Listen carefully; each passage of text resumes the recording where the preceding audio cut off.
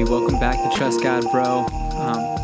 Get your hot chocolate, light your fire, turn on the Hallmark Christmas movie.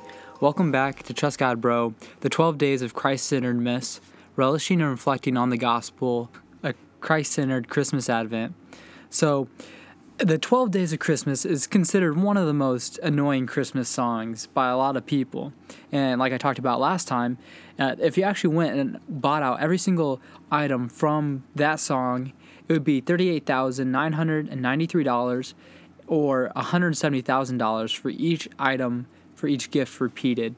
And even more than this, even more than True Love's budget, True Love's kiss, we need the gospel. So I'm doing this 12 days of Christ-centeredness, and I'm talking about different attributes of God, and I'm calling it Christ-centeredness, and I don't really care if it rolls off the tongue that much, but I mean, it's kind of fun. So yeah, at the end of every episode, I kind of just want to include a couple discussion questions for you or a friend to think about and to talk about. Today is about God's faithfulness, and what does this mean? Well, on the second day of Christmas, my true love gave me not only 2 turtle doves, but Trust God Bro episode about trusting God's faithfulness. So, in choosing the order of these meditations, I wanted to follow God as a creator with God as being faithful, because the focus of our meditation for this will be a similar psalm in the same category, Psalm 98, which is also a part of the Royal Psalms. The depths of the riches of God's wisdom, the depths of His faithfulness is deep. And we want this to rest in us. We need it to go deep into our hearts. This much we know. We experience failures and moments that sometimes speak against God's faithfulness. Habakkuk says, "How long, O Lord, must I call for help, and you do not listen, or cry out to you about violence, and you do not save?" David Platt says, "The Bible is not a book of shallow, trite faith that pretends everything is perfect in the world. This is a book about real wrestling with the realities of sin and suffering in the world and the inevitable questions that come with that. How do we come to a place to trust that God is faithful when it seems that He isn't?" And I would say that Psalm 98 is a great way to show us how to trust God when it seems like the world is upside down. Psalm 98, a psalm. "Sing to the Lord a new song, for He has done marvelous things. His right hand and His holy arm have worked salvation for Him. The Lord has made His salvation known and revealed His righteousness to the nations. He has remembered His love and His faithfulness to Israel. All the ends of the earth have seen the salvation of our God. Shout for joy to the Lord, all the earth. Burst into jubilant song with music. Make music to the Lord with the harp and the sounds of singing, with trumpets and the blast of the ram's horn. Shout for joy before the Lord the King. Let the sea resound and everything in it, the world and all who live in it. Let the rivers clap their hands. Let the mountains sing together for joy. Let them sing before the Lord, for He comes to judge the earth. For He will judge the world in righteousness and the peoples with equity." Reflect on this. And this is what it says. He says, "He has remembered His love and His faithfulness to Israel. All the ends of the earth have seen the salvation of our God." This is Psalm 98. So think about all the times that God has been faithful to you. Think about all the times you doubted that God would come through. And I don't really know what all that means for you, but just consider that for a moment. How much more so was it for the Israelites? Think about how much they doubted His promises every time, and how many of them came true. All of them, they all came true. He never let them down. And God delivered them from Egypt. God parted the Red Sea. God sent manna. God delivered them to the promised land. And this much is true. If we are faithless, He remains faithful, for He cannot deny Himself. So it is a part of God's character that He will be faithful, because He does not deny His own character. He is a God of justice and righteousness. So the reason why we can bank shot 10 times out of 10 on God's promises is because He ties it to His own character. For God to break a promise is for God to go against His own character and His very name. For He is the Lord, a God merciful and gracious, slow to anger, and abounding in steadfast love and faithfulness, keeping steadfast love for thousands, forgiving iniquity and transgression and sin, but who will by no means clear the guilty, visiting the iniquity of the fathers on the children and the children's children to the third and the fourth generation. Isaiah 43:7 says, Everyone who is called by my name, whom I created for my glory, whom I formed and made. Therefore, God speaks to us. He gives us promise after promise after promise to never leave us or forsake us, to deliver us. So here I am, talking into my microphone in my comfy little chair, and there you are, sitting on the other side, maybe scoffing, and or not. But what causes you to believe that? You may ask me, like you may ask Dayton, why would you say that? God is not really faithful. When your best friend dies in a car accident, when the coronavirus kills your grandfather, when you go blind at 25, how can you still say God is faithful? Psalm 51 says, Let the bones that you have broken rejoice. You see, God is more committed to our joy than we are committed to our joy. He's exceedingly more faithful. The reason why God would allow the suffering of Israel, your best friend, your mom, your teacher, or yourself is because He loves you.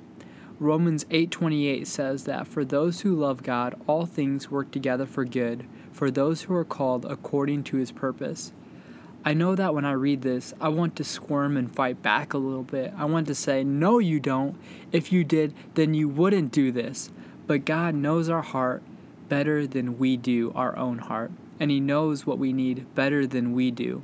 We can really tell that the nature of the bone crushing that is done in Psalm 51 is good. It's intended for a good response. It says, Let the bones that you have broken rejoice. And rejoice. The crushing moments are not purposeless, but specifically lead to our rejoicing in God, rejoicing in our salvation, rejoicing in God's mercy. The most stubborn hearts cannot help but sing to their Creator when crushed to the point of repentance. I can promise you this, that number one, God is faithful. And number two, your suffering is not meaningless. Because in our hearts, we really don't rejoice in God. We want to have power, comfort, and control more than we want God. You see, God is not the creator of evil. Because of the fall in our fallen hearts, we experience pain and suffering in this world. However, God still uses it for His glory. In Genesis, it says, What you meant for evil, God meant for good. And that is what He does in our lives. God will do in His perfect wisdom what He can to reveal His perfect love and tender kindness, what we could never do. And like Psalm 98 says, the Lord has made known His salvation to the most downtrodden, to the most deprived. We esteemed Him not. He came as a young plant. He grew up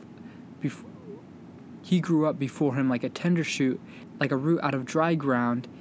He had no beauty or majesty to attract us to Him, nothing in His appearance that we would desire Him. Our carnal hearts turned away, rejected this salvific root. God still made it known that we could rejoice. He was despised and rejected by mankind, a man of suffering and familiar with pain, like one from whom people hide their faces. He was despised, and we held Him in low esteem. Surely He took up our pain and bore our suffering, yet we considered Him punished by God, stricken by Him and afflicted. But He was pierced for our transgressions, He was crushed for our iniquities. The punishment that brought us peace was on Him, and by His wounds we are healed. We all, like sheep, have gone astray. Each of us have turned to our own way, and the Lord has laid on Him the iniquity of us all. Jesus Christ experienced the rejection of God, so whoever opens their lives to Him and trusts Him would be accepted and received by God. This man that this in Isaiah talks about is Jesus. And Jesus experienced the most terrible, horrifying no from God. God said no, that He went through the cross so we could experience the yes of God, for God to look down and accept us. And this is what the foundation of God's faithfulness comes from. it flows from Christ, that when Christ experienced the part of God that we deserved, the wrath of God, so that we could have the faithfulness and the trustworthiness and the goodness of God poured out on us because of Christ. And that we can count on it every time because we know that Christ died for us. And we know that He will fill all His other promises. What then shall we say to these things? He who did not spare His own Son, but gave Him up for us all, how will He then not also with Him graciously give us all things? To end with some discussion questions, I wanted to ask the first question: why do times of trials and suffering cause us to doubt God's faithfulness? And the next question is, what promises from God do you know? Take some time to recite them to yourself or talk about your favorite promise with a friend. I think this is really helpful, and I think the more we cherish these promises in our heart, the more we can grow.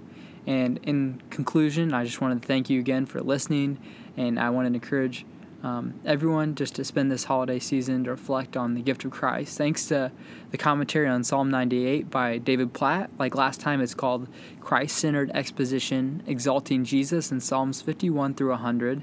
And thanks to my brother, Derek Rumble, for the awesome intro and outro. I mean, it sounds fire, guys. I mean, if you listen to this, where does this stuff come from, man? He's a gold mine. So listen to his music, type in Sounds from the Outside into Google, Bandcamp. And thanks again for listening to this Christ-centered episode, Christ-centered mess. And that's how you trust God, bro. Trust His faithfulness.